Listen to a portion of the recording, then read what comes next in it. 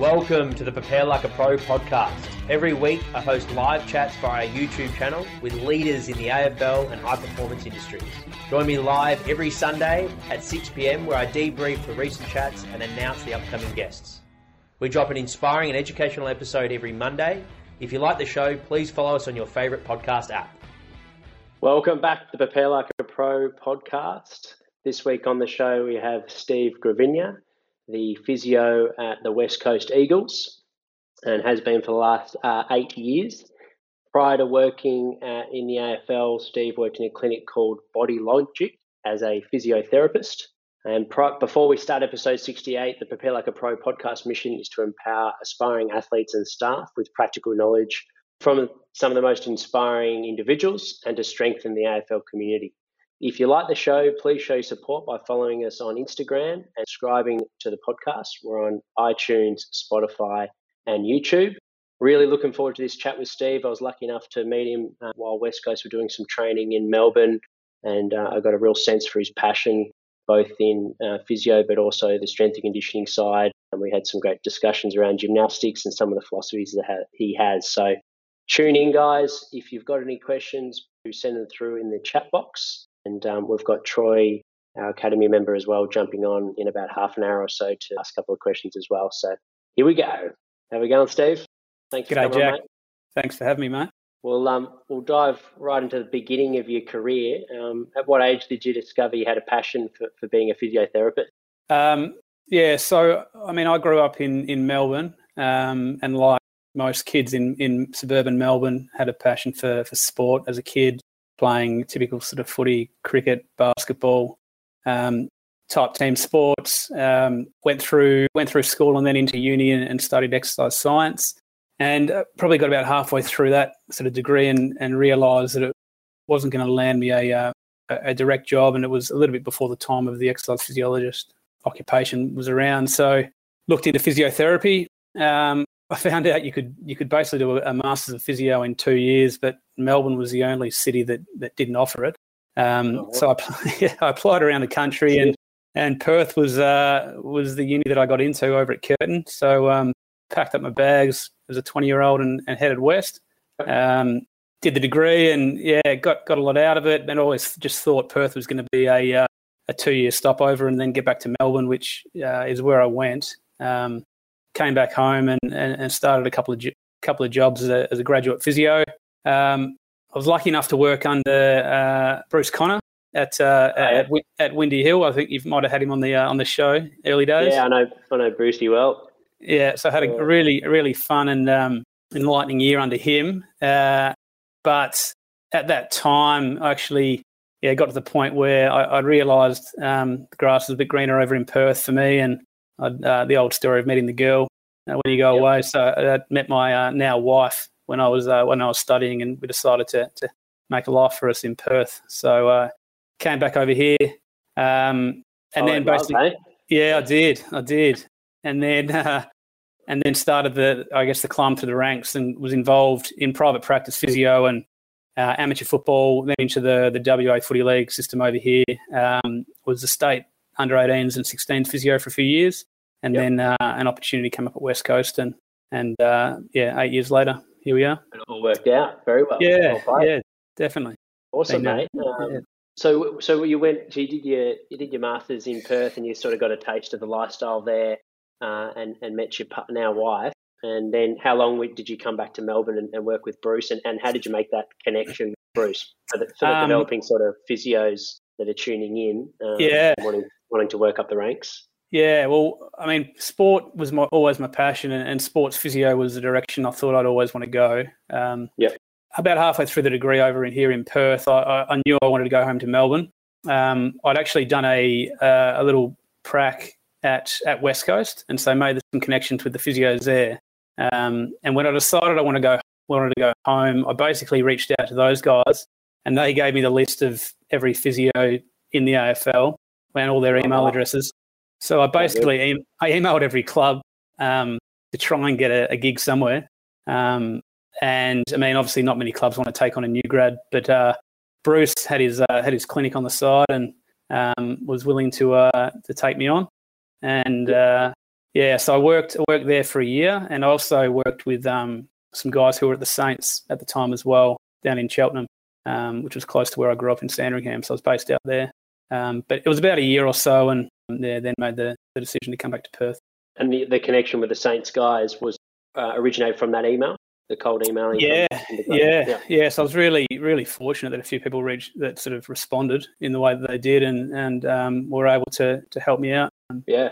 So I guess for any young physios, it's expose yourself as much as you can through the junior ranks, and then just throw a few lines out there. You never know which ones will stick. Yeah, absolutely. Yeah, it's a great lesson right there to like you said, put yourself out there. And what do you think you would have done if you got absolutely zero back? Yeah, I had that in mind as well. I was coming back. I was playing footy as well at the time, so I was coming back to have another crack in the VFL back at Sandringham. Okay. And the physio clinic that looked after the Sandy Footy Club at the time, I knew a few guys in there, so that was my sort of plan B if things didn't work out. But yeah, I mean, I think it was always just get involved with a group that has exposure to team sports, which was sort of my background. And I guess I thought at the time that my point of difference would have been that I played a bit of footy, so I can understand what the guys are going through, and as a keen sort of new grad physio, can sort of bring something to the table. Absolutely. And so you played football at a high level. Why did you choose not to go down the coaching route? You mentioned the exercise science. So why physio? Why was that something that you wanted to pursue, particularly going to Perth, the other side of the country? Obviously, it was something you were keen on. So how did you come about making that decision? Yeah, in the degree that I did in exercise science, that tended to be a fairly generic course at the time, and I sort of liken it to like an arts degree for sporty people, right? Where so there were a few directions you could have gone.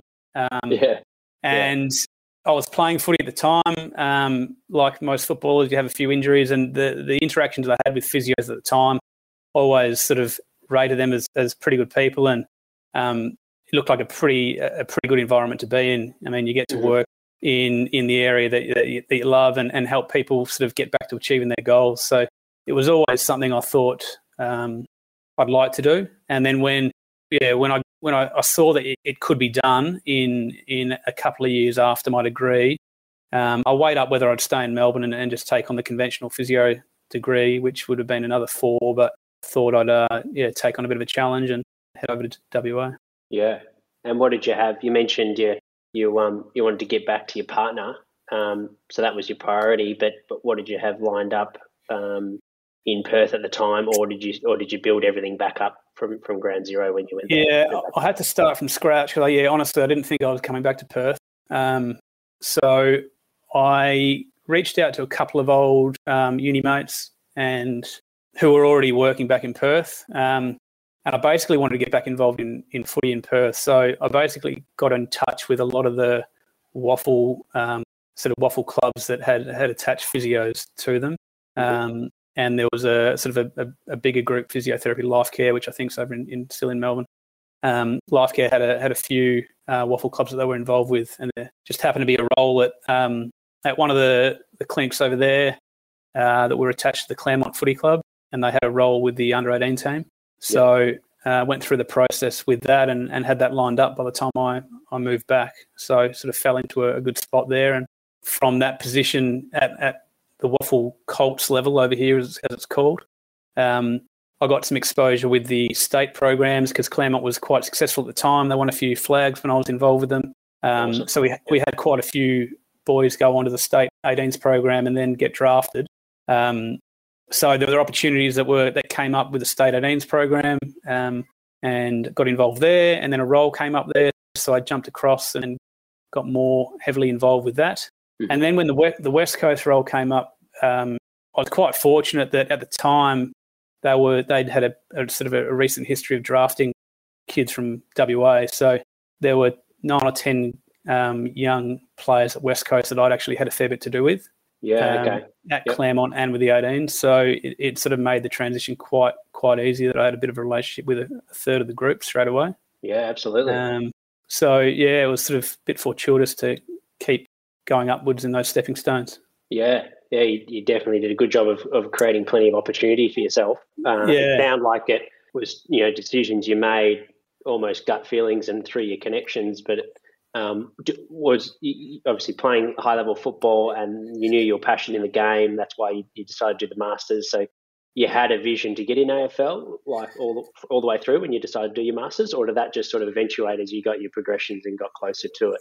I always thought, that's the pinnacle of working in sport, is to get to the sort of the highest level and have some exposure there. Yeah.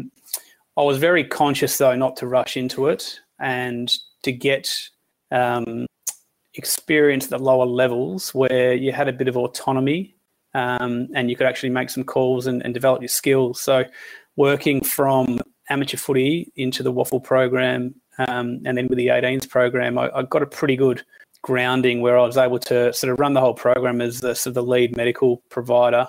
And in a few of those years, because a lot of the sort of semi-elite programs that were under-resourced, I actually had roles in strength conditioning as well. So I got a pretty wide exposure there.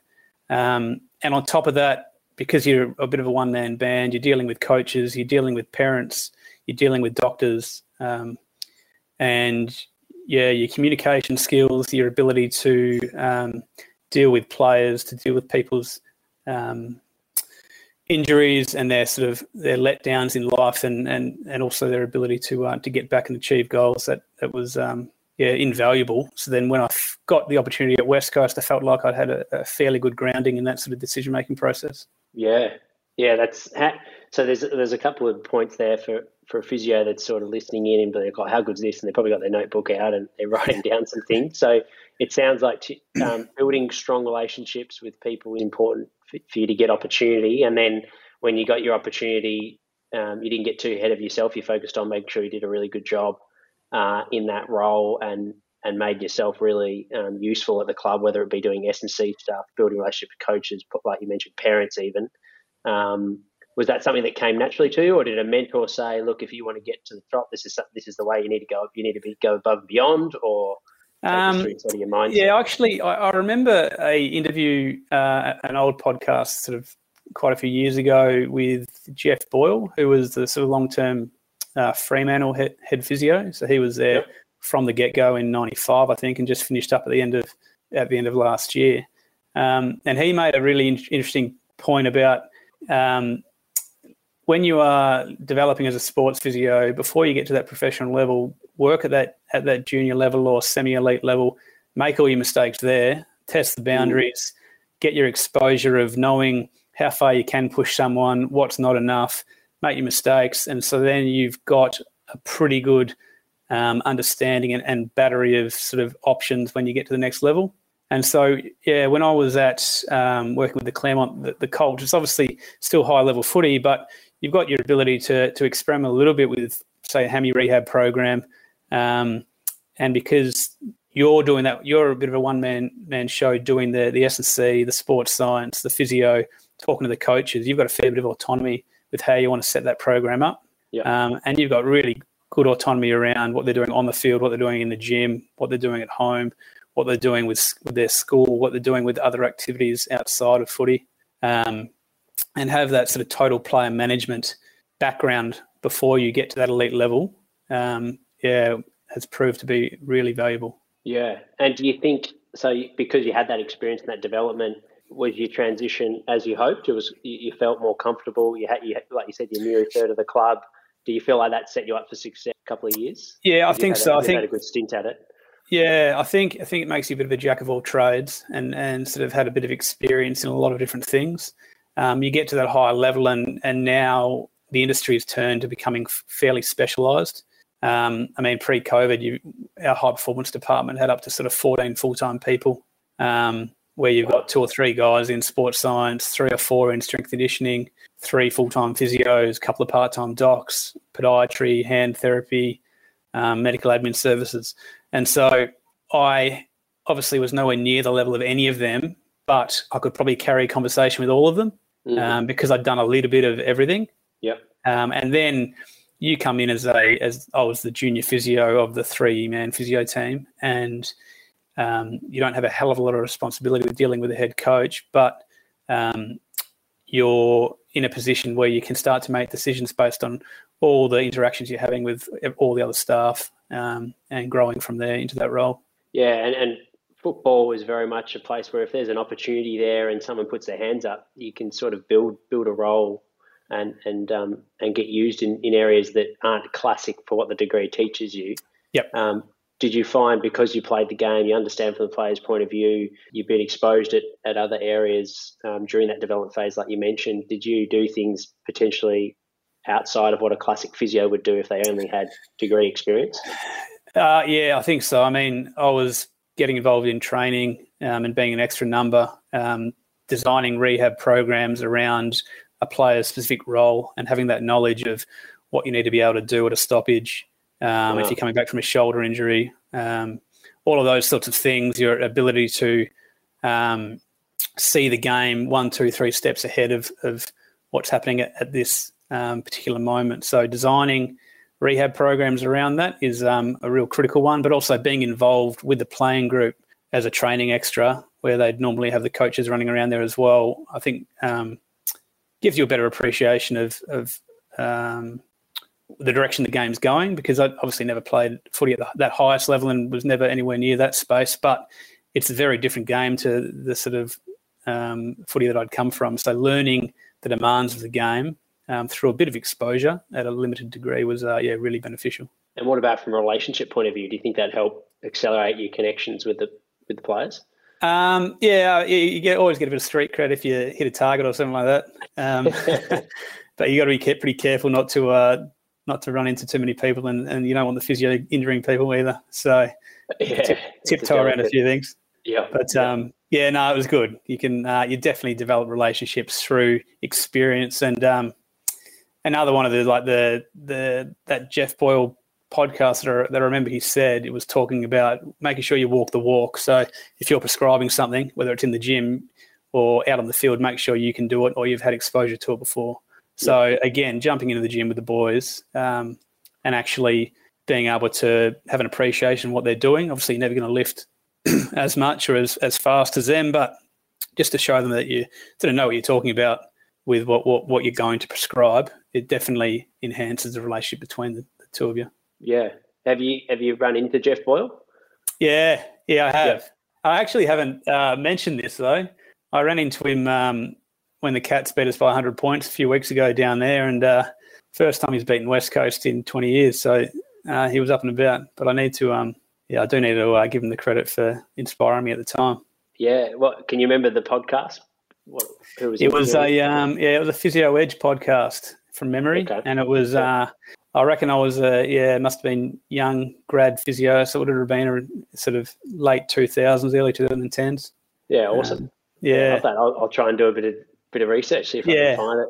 I'll chuck it in the show notes, get a read. Yeah, definitely. I'll see if I can track it down for you. Yeah, that'd be great. Other mentors or influences that helped shape your career? You sound like you're pretty self-driven, but... absolutely. From a physio point of view, when I came back over here, a couple of years into my career, I got the opportunity to work at Body Logic Physiotherapy, and the owner of that clinic is Peter O'Sullivan, who is quite well regarded in the management of sort of low back pain and chronic pain, very, very well researched around the world, really, and sort of being one of the pioneers around the biopsychosocial approach to sort of pain management.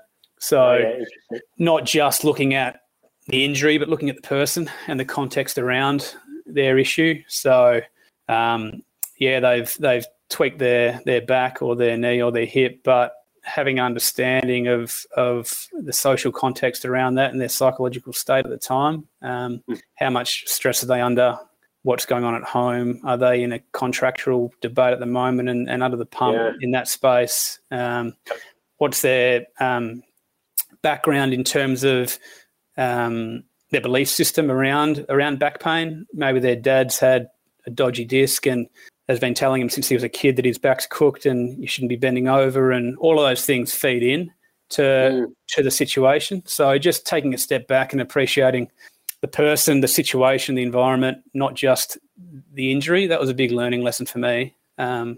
under Pete, and that's something I've been able to sort of carry through. In the sporting world, we get very biomedically focused, I think, when we just look at a scan and look at an injury and think, oh, it's a hammy, that's 3 weeks. But there's bigger fish around there as well to take a look at, and just not forgetting that. Yeah, it's an interesting one. So in the clinic, you potentially, or usually, you'll have a bit more time than you do with the athletes in elite sport. How did you go about transferring that, thorough interview process and getting that sort of information? Did you just sort of condense your amount of questions, or is it hallway conversations? It is hard. It is hard. It's quite a unique environment though, where you're practically with these guys full time. And although you might not get the one-on-one time in a room, getting deep and meaningful with them, yet the amount of little chats that you do have with guys, you've got a pretty good idea of what's going on in their lives. And if you don't, if there's an issue going on, at the club, we're quite collaborative with, if it's not obviously too personal or confidential, we're able to get some information from, say, a development coach or the S&C guys, or if anyone else has had any interactions with the guys, if there's something going on, we're generally able to get a bit more info and get a bit more context around it.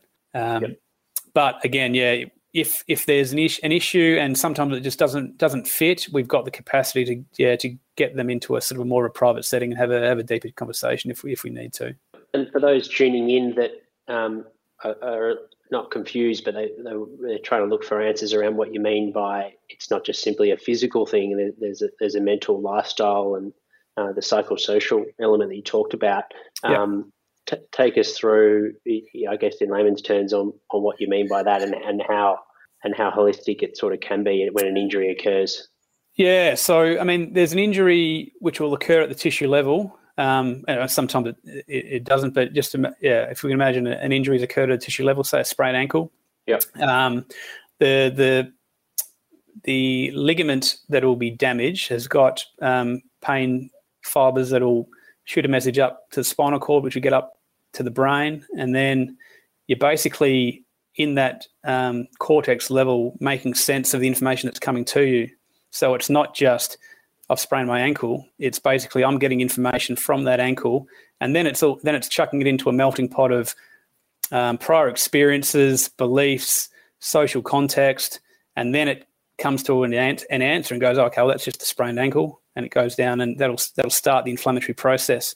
Sometimes, though, you might find that your whole body is, if you use the analogy of an amplifier turned right up, that can be that you're already in a state of high stress.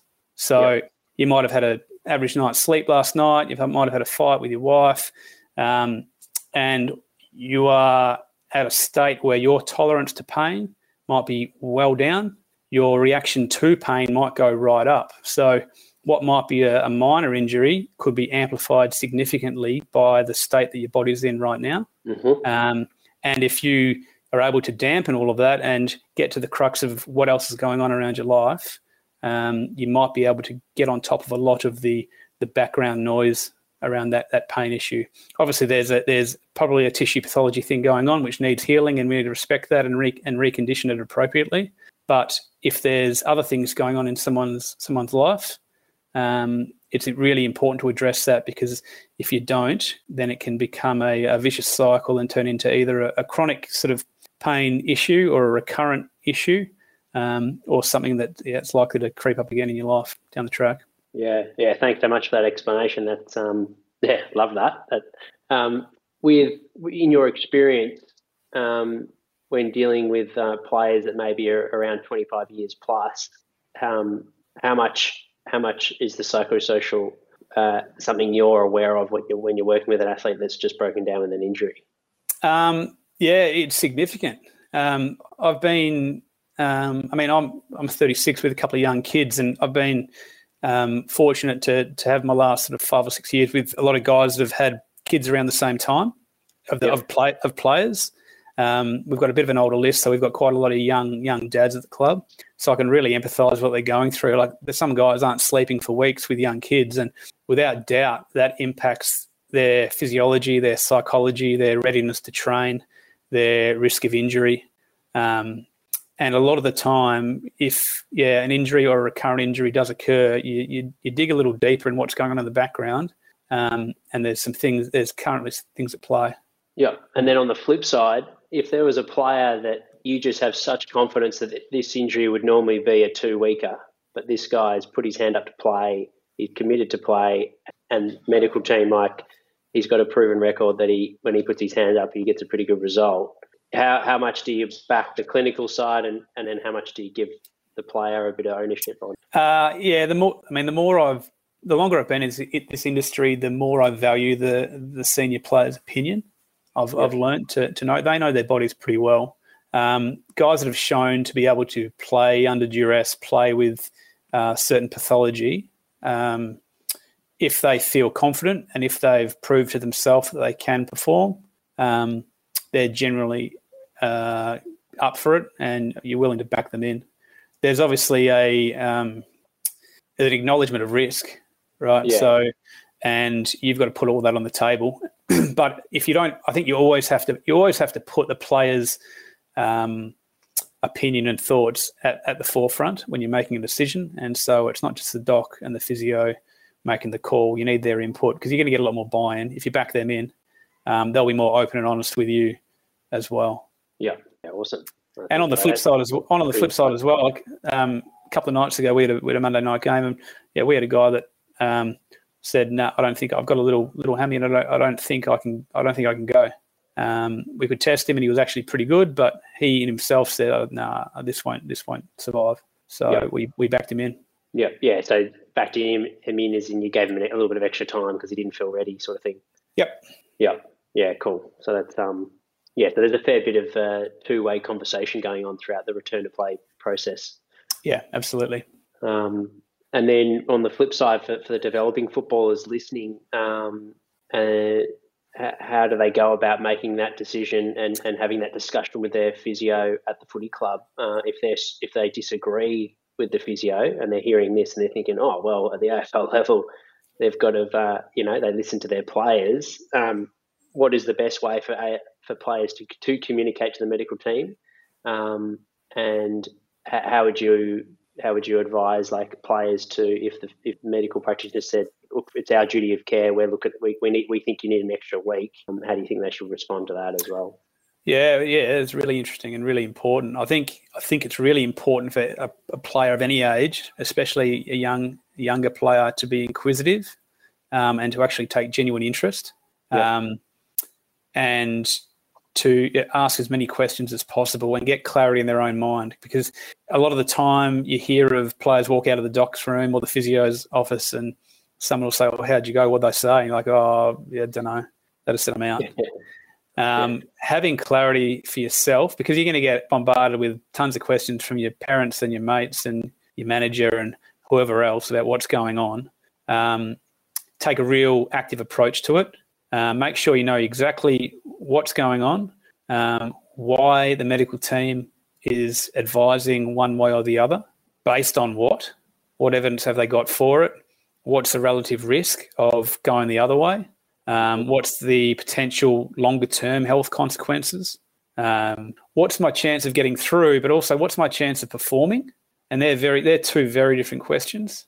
Yeah, I might be able to get through this game. I've got a tight quaddie, but am I going to be able to perform to my optimal? And am I going to be compromising the team's outcome as well? Yep. If I go in there, I can be the brave soldier who puts his hand up, but there's no point if I last half a game or if I don't get a kick because I can't run around. So there's a fair bit to it. But absolutely. Open and honest conversation and having real clarity on what's going on, I think makes for a better relationship between the staff and the players. Yeah, and ultimately it sounds like that the best approach is an informed approach where everyone is being open and honest and addressing what their beliefs are and backing it up with reasons, and then coming to a collected decision at the end of the day that not everyone agrees, but they can understand why the decision is. Yeah, absolutely. And what about you go, mate. And I was just going to say, and a lot of the time that's not necessarily just face-to-face dialogue. Like some people might need a diagram, some people might need a video demo. People learn differently and understand things differently at different levels. So that's the benefit of working so intimately with these guys. You actually start to understand them at the personal level. So you see how well they receive information and feedback and through what form and what media. So that's also a benefit. And that, I guess, ties in with what you were talking about before. Like, you may have communicated very clearly to the player, but because it was all audio and it wasn't kinesthetic or it wasn't visual, you weren't speaking their language. So they walk away from that meeting. You feel like you did a good job, but actually it just all went. All they know is they're not playing, like you said. Yep, absolutely. So the art of communication, which is something that popped up earlier. You talked about it with dealing with coaches and players and getting that experience early days. You build that. Yep. Awesome. Doubt. Love it, mate. What about challenges in your career that, when you look back at them, that were massive growth periods for you as a practitioner? A few challenges along the way. I got to a point. I'd done a master's in sports physio. I'd done a fair bit of sort of physiotherapy, sort of professional development, and I was getting to a point where I was feeling as though I needed to sort of become a bit more well-rounded in different areas. And so I went along to a workshop by Ido Portal, who is sort of reached sort of notoriety around the world with his sort of movement practice work, and done a lot of work with sort of MMA guys and Conor McGregor and all those kind of guys. I did a couple of workshops with him, sort of 2012, 2013 and 14, and he really opened my eyes to sort of a greater sort of world around sort of the movement culture and movement space and physical culture, which just taught me to not be so insular in just physiotherapy profession and football, and start to look out to other sports, other practices, other cultures, and see how much you can learn. Mm-hmm. And I guess making real world examples on that, going into the gymnastic space for strength and mobility work, going into the martial arts world, particularly things like Brazilian Jiu-Jitsu for awareness on the ground and comforting in sort of grappling and that sort of intimate contact of tackling on the floor. Some aerial acrobatic work about falling from heights, all of those sorts of things which have direct application to AFL football, which I had just no exposure or awareness of prior to that. And so some of the great learnings that I've had in the past sort of 10 years has really been chatting, practicing, involving myself in some of those worlds and taking some of that to the AFL world and experimenting and seeing some really good results. So that's been a really good outcome of a sort of an earlier challenge. Yeah, and how did you – it's not something I've heard in the AFL ranks. Ido Patel's name pop up in my time, which was only a short stint, but certainly in working in CrossFit gyms and weightlifters and things like that in the fitness industry, he's a big household name. How did you come across it? Was it those in the clinical world, or was it something that was going on at the West Coast where practitioner? Yeah, no. It was basically I was at a physio course by a guy. His name was Bruce Rawson, who's over in Queensland. He mentioned the functional movement screen, which I'd never heard of back when it was really early days in that space. So I started looking down that line, and that sort of led me to looking and exposing myself to different areas in the US and what was going on with the FMS guys and Callie Starrett, Gray Cook, all of those guys in sort of different sort of movement disciplines. And it was through that I stumbled across this Ido Portal doing some really crazy hand balancing work and contorting his body. And he's an impressive human. Yeah, absolutely. I just thought he was a freak of nature, really. And I thought, well, that's pretty cool.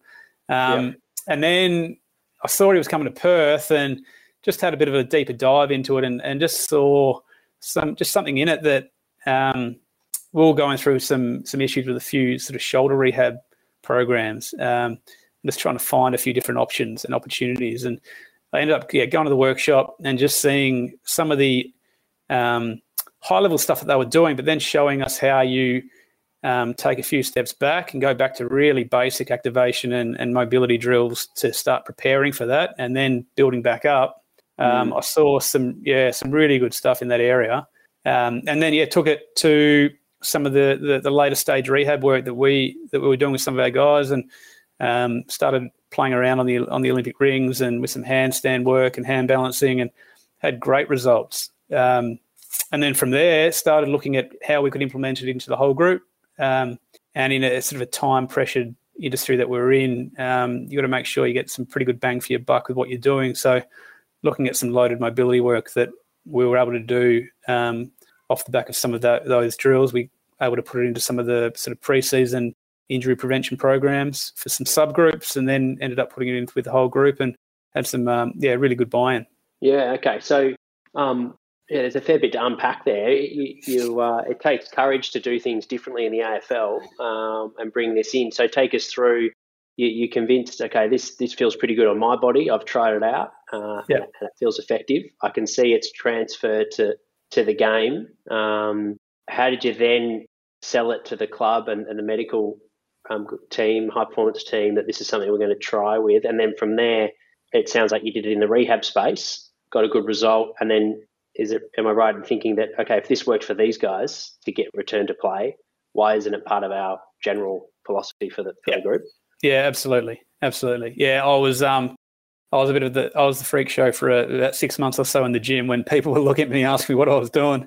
You're following the online program. It's pretty committed as well, like time-wise. Yeah, I had a good crack at it, and it probably came at the time I was, we were just before having kids. So it came at the right time where I could actually commit a few hours a day to it. Really, really enjoyed it, and really enjoyed how it made sort of my body feel and the freedom that I had. I was never a flexible guy, but sort of the change that it made was really significant. And then, the first... You did that at the club, sorry? Like the I was doing it, doing it at the club, Brought in rings, or there was already some rings? Brought some rings in, brought in my own rings. I was trying to do it after hours. I'm not really one to put myself out there too much. But, a few people caught the eye. And then, implemented it with one or two rehabbers. And at the time, they were quite senior guys. And they were a bit more open-minded than, I guess, your conventional run-of-the-mill footballer who wants to do bench and buys. So they took to it, and, they were really, really blown away by the change it could make. And then the carryover it had back to the conventional gym as well. Making them a little bit more robust with more range of movement and a bit stronger through range. And so when a few senior guys start doing it, and then people start noticing that as part of their general program, people become a bit more inquisitive. And from there, it just started to spiral. And then I had people coming to me asking to try out a few of these things, and have to be pretty careful not just to let guys jump straight into some of the higher end things that they see on YouTube. So we had to put a few things in place to make sure everyone started small, and certain guys just are never going to be able to do it due to past injuries and things like that. But, we had a lot of guys doing just basic hanging work and building up from there, and then some basic floor-based routines and spinal movements and hand balancing work. And, it's become a bit of a mainstay in the program now over the past sort of 6 or 7 years. And 6-7 years, that's amazing. So yes, it stood the test of time. During that sort of 6 to 7 years, have you sort of refined the methods to transfer it to more AFL appropriate? Like you mentioned, some guys with shoulder issues or maybe wrist issues that don't partake. But what about the guys that do? How is it different to what you see on YouTube, like you mentioned? We do a lot of floor-based work in terms of mobility crawls, rolling, some sort of rolling and tackle technique work. And obviously back in the day, we'd do a little bit more sort of floor-based mobility and stretching, whereas we found this is a bit of both. So you're getting a bit more bang for your buck in terms of efficiency. A lot of the guys are all about getting in and out these days at the club. So if you can throw in a drill where they're crawling through range and you're actually getting some good hip mobility work as well as upper body weight bearing proprio work all in the one exercise, it transfers pretty well, and that's become part of our sort of pre-training routine. And then some of the work in the gym space around the rings and being able to do some techniques on the rings and go through full range of movement into full loaded shoulder extension, using that as sort of a selling point to help enhance sort of shoulder extension through sprinting technique and transfer it onto the field has also been a good selling point. So there's a few ways we can touch on it. Awesome, mate. Yeah, thanks so much for sharing, and good on you for thinking laterally and giving it a go yourself, and then rehab, and then getting a good result into the strength, the main program. So yeah, that's awesome to hear. Especially things done a little bit differently as well, which is fascinating stuff. We're going to have a quick little drink break, guys. This is a short video about the academy, and then we've got one of our academy members, Troy Jones, who's a strength and conditioning coach, that's pretty keen to ask you a couple of questions, Steve. So we have about 2 minutes to have a little break, guys, so stick around. Not long left. Hi, I'm Jack McLean, an AFL football strength and conditioning coach, and I want to introduce you to the Prepare Like a Pro Academy. Our academy is a subscription-based platform where you can sign up to be a part of our community. If you get to the end of each episode of the podcast and are hungry for more, this is for you. Designed for aspiring AFL athletes and staff, you'll receive heaps of bonus weekly content, learn who the guests are in advance, and submit questions. Access to our Facebook group with Jack and other Prepare Like a Pro coaches. You'll be able to receive merchandise, program discounts, and freebies, and get free access to our live events, exercise technique database, and much more. This is a great way for you to support the podcast, and it helps me with production and release of epic content for you guys each week. Your contribution goes a long way in making the Prepare Like a Pro community possible, and just for $5 a week, you'll have access to all of this special content released on our Academy forums. There's no lock-in, and you can cancel absolutely anytime.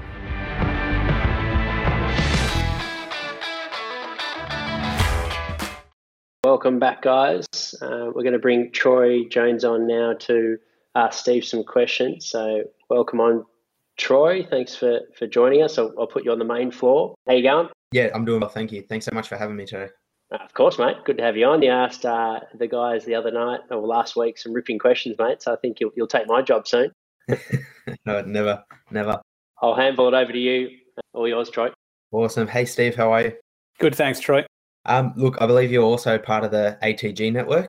I am. Yeah, I've been following you and some of your posts on there that I've really sort of enjoyed. So I'm aspiring to be a strength and conditioning coach in AFL. I'm actually part of an affiliate club, the East Coast Eagles in Sydney, and hoping to work with them. I was going to see if you've been able to incorporate any of the ATG principles with West Coast. I know you've sort of spoken about a lot of gymnastics and handstand work, some loaded mobility, which I know Keegs was doing in his time with the Roosters. Have you been able to implement much of the ATG specific stuff with West Coast in your time there? Yeah, so I came across, I've sort of known of Keegan for 6 or 7 years with a lot of the common interests that we had, and then exposed to sort of Ben Patrick's work about 12 months ago. And then, got involved to sort of see what it was like from a personal point of view, and went through the early sort of zero and dense programs and found it, really beneficial. So started using it a little bit with the guys, particularly some lower limb rehab guys. I really like the method of sort of from the ground up reconditioning. So the things like the tibialis raises is something which is really lost in a lot of the early stage rehab work in the physio and S&C world from what I've seen. And so the anterior chain work that they do, I think, is really beneficial. And on top of that, the strength through range, I guess, is the term which I'd be a big advocate for. So the way they do their split squats and get sort of full range of movement through hip, knee, ankle in both directions is something that we've been involved with. So yeah, we use routinely their sort of tib raise work, their split squat work. We do backward sleds work for sort of concentric conditioning of the quads, and And I haven't put anyone through like the structured programming, just through obviously time demands and competing interests around these guys' programs. But yeah, bought in to a lot of the work that they're doing. Yeah, no, that's awesome. I know. So I've played for the last 4 years. I've been a big fan of Keegs, and I've been implementing that stuff in my own like sort of game and my training, and I've been fortunate enough to never miss a game in 4 years, and I attribute a lot of it to Ben and Keegan and all the injury prevention stuff. So if I'm fortunate enough to work with the club, I'm really hoping to incorporate a lot of like what you've said, so building from the ground up, developing like athletic range and a lot of lower limb sort of work. If I'm working with this club, for instance, our guys aren't professional athletes, they're not spending time in the gym and as much time on recovery. Do you have any advice for, trying to get the best bang for your buck? So working with a big group who, they're working 9 to 5 and just getting to training on time. Yep. Yeah, absolutely. Absolutely. Some of these drills could be used as part of the warm-up, without doubt. So some pre-training activation work through the lower limb is a really good option. And then post-training body weight conditioning, particularly hamstring strength work, so some of the Nordic work that they do. Easily something you could all get the guys to just do some partner Nordics, helping holding onto each other's ankles and doing some reconditioning at the end of training. And then it becomes a bit about the buy-in. So what the culture's like around their gym and strength conditioning work outside of on-field training. So if there is dedicated time for that, working out how to implement some of that programming, or if the guys are self-motivated enough to do it outside of training time in their own time, then it's about programming when it's appropriate to do that. So you might not be doing your heavy Nordics on a Friday night before a game, but it's just using your SSC principles to work out when and how. But yeah, there's certainly opportunities to incorporate it into the programming. Yeah, no, that's awesome. That's really helpful. In terms of, so I know we're a really good club. There's a lot of positives, but we don't have any like training facilities in terms of a gym. I know they're in the midst of trying to sort of tee up a partnership with local gyms. If we had a really minimal budget, what do you reckon, or what would you recommend as some of the key sort of equipment to include? Yeah, it's a good question. I think, a lot of in my opinion, for that level of football, from an upper body point of view, the work that I've seen in the gymnastics world, apart from a chin-up bar and a set of rings, you can scale upper body strength to any level you like, really. So I can appreciate that you're not pushing the heavy weights on the bench or with dumbbells, but if you're getting guys building up to one arm strength work in pushing, I think that suffice in the football world, and with the pulling base work as well, like building up towards sort of one arm chin kind of work as well. So I don't think you need too much of an equipment arsenal for upper body. And from lower body, I still think the barbell's probably king. And so if you've got barbell or an ability to have a squat rack, I think from there you've got lots of things. If not, even any kind of weighted work like a kettlebell becomes very multi-purpose in that space. From a hamstring conditioning point of view, I think the Nordic exercise where you've got partners is equipment free. Hip extension, glute ham raise, those kind of things are a nice adjunct as well. But again, not insurmountable. If you've got a bench, or if you've got a fit ball and you've got someone to hold onto their legs, you've got those apparatus as well to work through those options. So I think you can do it minimally if you need to. But yeah, I think in an ideal world, there is an ability to do a squat rack and be able to rack some heavy weight. But if not, there's plenty of options. Yeah, no, that's awesome. To sort of continue with that one again, focusing on not having quite a big budget for strength and conditioning at the moment. Do you have any like recovery protocols that you'd really recommend for like post-training, post-game the next day? Yeah, I think sleep is king. So if you've got nothing else, just make sure they're getting home and getting into a well-rested state and getting the best sleep possible. Outside of that, I mean, nutrition's probably number 2. So education around their eating habits and choices, pre-post training, whether they're periodizing their carb intake on low training days, things like that. I think that's all an added bonus. But good sound nutrition, education and advice is probably as important as anything else. So once you've got sleep and nutrition down pat, then you can start looking at some other things. I mean, cold exposure for recovery, I think more often than not, people are saying it is beneficial, whether that's individual, cold versus heat. By and by, I think it's individual preference. But yeah, cold exposure and sauna-based work are really handy. But again, I think a lot of that's going to come down to whether the players have got the resources available to get into those sort of spaces. So if you live near the coast and it's a colder climate, you've got the beach.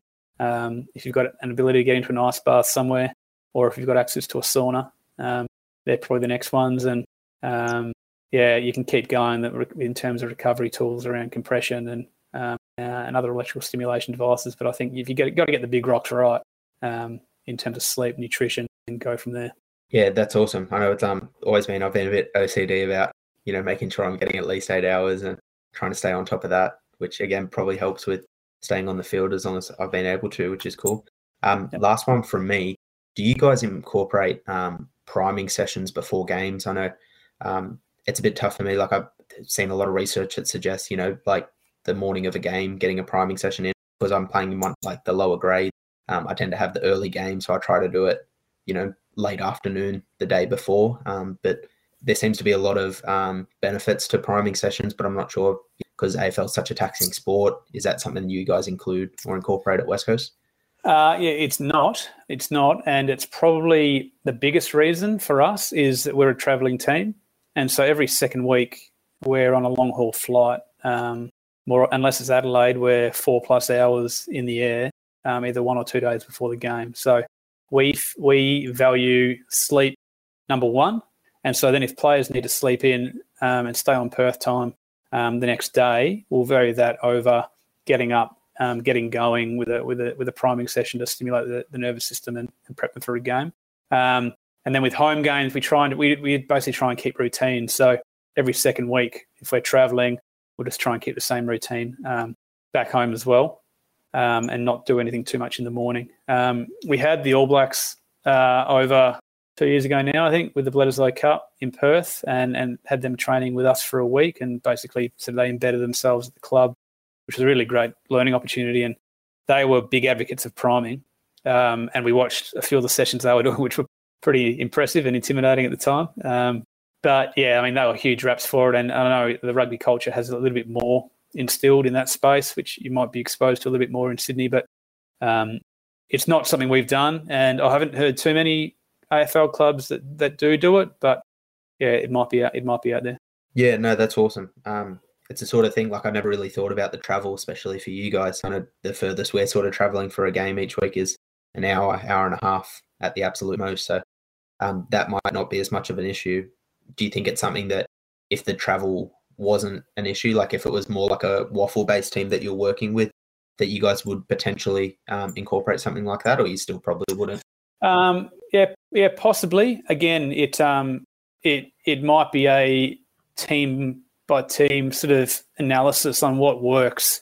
So does the priming make a bigger difference for this group than the fact that we've got 12 blokes with young kids that would rather be home in the morning of a game and spending the time with their families, and they're in a better psychological state getting to the game because they've had a happy morning?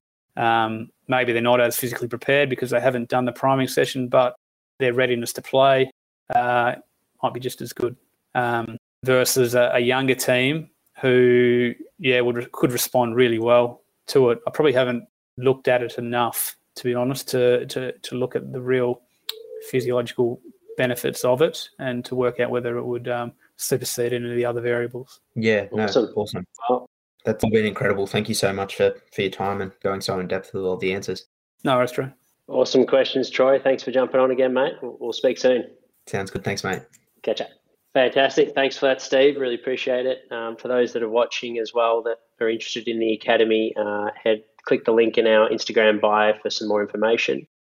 But we'll start to wrap it up, mate. Thanks so much for sharing the last 60 minutes with us, and being open and honest all the way through from how you approached it early days when you're studying and travelling to Perth, but also all the experiences you've had up until now, and how you go about upskilling yourself as well. It's been super valuable for myself, and I'm sure everyone that's listened in.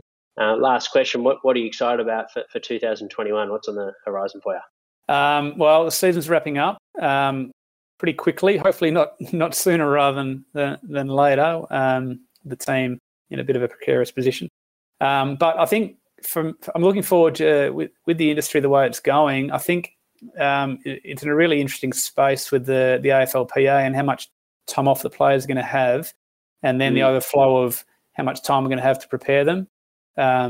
And I think what COVID's shown is the shortened pre-season is going to bring different challenges. So I think the clubs that are going to be the most innovative to work out ways to get athletes prepared to battle is going to be really interesting. And then it's, can you prepare them to survive the rigors of the season? Because if that's going to become the new norm, it's going to bring a whole raft of challenges. And then even on top of that, how we manage them in the off season if we're not going to have a lot of exposure to them. So it's going to be an interesting time, I think. Yeah, there's a few whispers, isn't there, of extended time off and pre-season starting in January, and then potentially maybe the culture shifting in the off season, like the American model, where you start having your own prep team and these sort of things. Yeah, absolutely. It's going to be interesting. Yeah. Well, time will tell. It's good to have things in this climate anyway to be excited for. So definitely. That's a nice positive light to wrap it up with. But thanks so much for jumping on again, Steve. It's been great.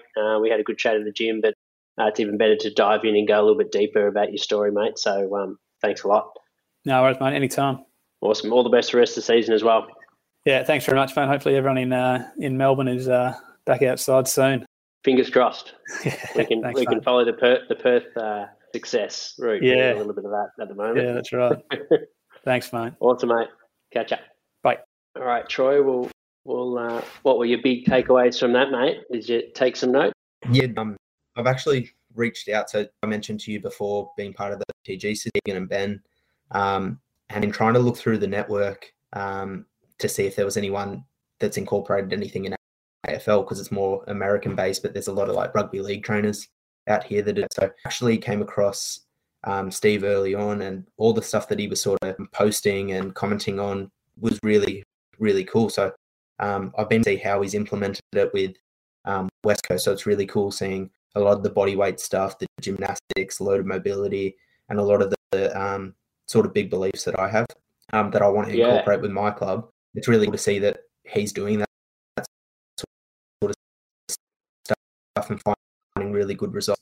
Like I found a lot of his psychological stuff really important. So when I was talking about the priming, so he was saying, if a guy's got a young family, like, is he better off spending time with them, or is he better come to the gym early to get a session in? And I think for me, like not having kids and stuff like that, it's something that's never really crossed my mind. I'm always, probably a little selfish and thinking, what can I do to be I can for game day? But actually like having that mindset of thinking about, what a player with a young family might be going through, or, what other people that, would rather spend time with friends or have different ways of sort of getting themselves ready. He dives into the psychology sort of stuff really well, I think. Yeah, absolutely. That stood out for me as well. You can tell he has a very deliberate approach, and you can see the experience that is sort of in the helps his decision making and his philosophy. I think being from that player first and experiencing his methods, he's got to feel it first before putting the players through it was a value that kept popping up. Which was really cool to see. And I agree, it's not something you hear about all the time, people having the courage to try different things and go outside of the grain. But it's certainly something I noticed with my brief first chat with him that he was doing, and hats off to him. I think the courage to do that and get it and then back it up with great results is awesome, and something probably now, like we mentioned now, that last chat, off seasons are going to get shorter. So that people like that do get a little bit creative and are constantly learning and finding new ways to experiment rather than just doing the same old stuff, are probably going to prosper. No, it's huge. Yeah. The courage to do something that isn't backside. I'd imagine all his stuff with Ido Portal, there wouldn't have been a ton of like research. There wouldn't have been a ton of papers that would suggest this is best practice. And I think that's sort of what I'm trying to incorporate is a lot of those things that I found good results in myself. I feel so much better doing them. I don't have the research to sort of back it up because it doesn't exist yet, but just because the research doesn't exist doesn't mean it's not worthwhile. So for someone in that sort of position where, I'd imagine it's quite cutthroat because there'd be so many people wanting a job like that, especially with West Coast, for him to take a risk, try something he's had success with, it's huge. It's awesome. And it's a pretty cool feeling for me going forward. Yeah. I think the other big takeaway for me was how much he put value on time and not rushing into progressed roles, but just doing a really good job with the role that's in front of you that you're currently doing. I think that's a really good message.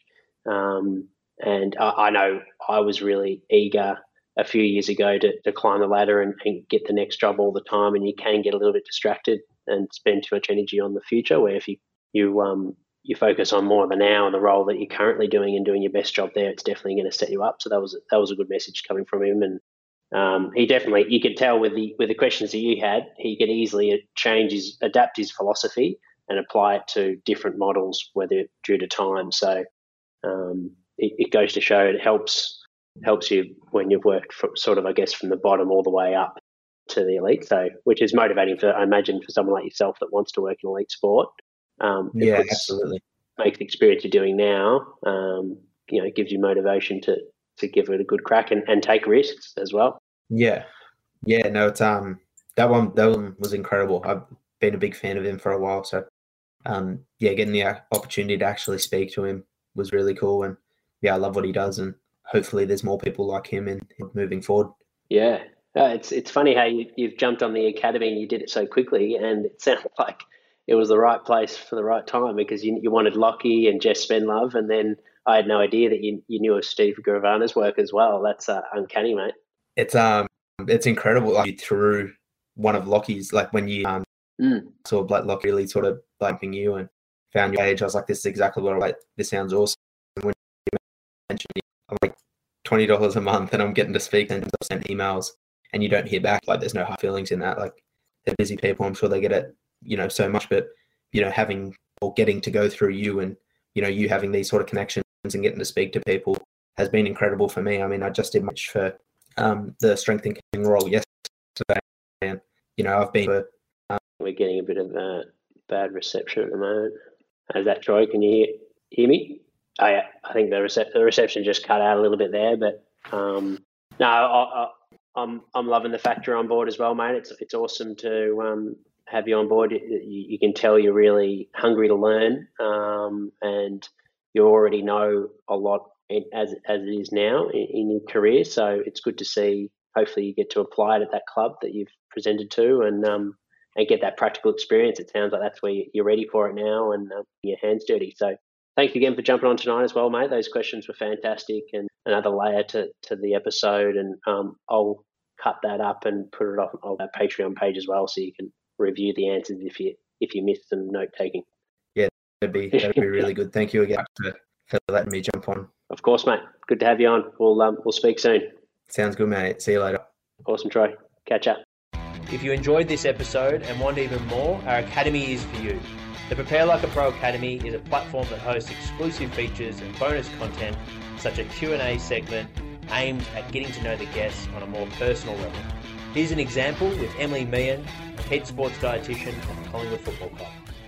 What are things that fire you up? Oh, this one is always, so I suppose it is,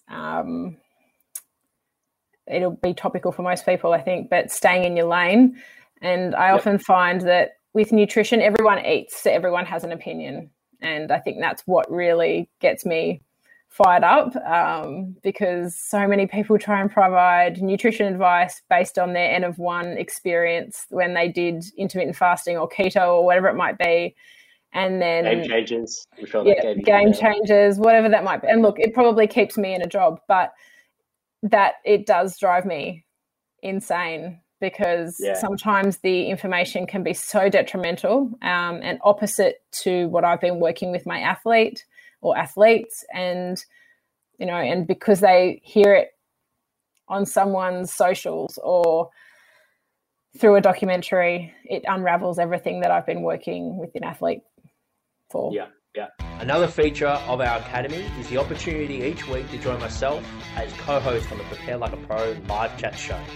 Here's an example with Academy member Rama Davies, a strength and conditioning coach at the Box Hill Hawks. Welcome, Rama, to the chat. Rama has also worked at Box Hill, or currently he's working at Box Hill Hawks with us. Awesome. So he's another Box Hill man in the strength and conditioning department. So I'll handle it over to you, Rama, to ask your question, mate. Thanks for joining us. Excellent. Thanks, Jack. And thanks Sam, for the chat. It was I found it to be really insightful, plenty of gems in there, and I enjoyed it a lot. Mate, my question to you was, you spoke quite a bit about perspective during that chat. And I was wondering, what are some of the things that you either know or do physically that you wish you either knew or did back at the beginning of your career? What are some of those things? Yeah, good question.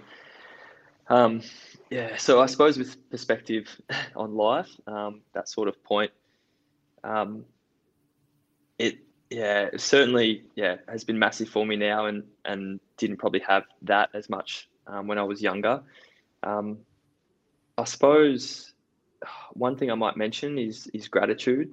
I spend a lot of my time doing a lot of gratitude exercises, listening to podcasts, doing a journal every day, just a bit to say what I'm grateful for, sort of 3 things. And that's a fantastic way that I've been able to reset and just kind of gain that gratitude and perspective about, that there is more to life than football, or, might be whatever, as an S&C coach, if something's, you're having a hard time, it can be massive with just, opening your eyes a little bit and losing that sort of tunnel vision or being stuck in that work bubble. So that's been huge. I think I wish back then, when I was younger, I asked more questions and was a bit more open to different things. I think I was a bit single-minded back then, and I thought there was one way of doing things, and if I kind of didn't have that fear of asking a silly question or fear of judgment, it would have got me a lot further, and I probably would have learned a lot quicker. Being open to sort of different things, because you never know what you might find. It's just, there's so many people, like great people out there, knowledgeable people to learn off. And there's plenty more where that came from. If you would like to learn more, then enter patreon.com/Prepare Like a Pro, or head to the link in our show notes. Thank you for listening to the Prepare Like a Pro podcast. If you like this episode, it'd be a massive help if you could like, follow, rate, give a review, or even share with your mates. The show is recorded in Melbourne, Australia. Be sure to follow our Instagram page for all updates on our latest and greatest. If you would like to get in touch to suggest a guest or advertise with the Prepare Like a Pro podcast, please email me at jack@preparelikeapro.com. Thanks so much for tuning in.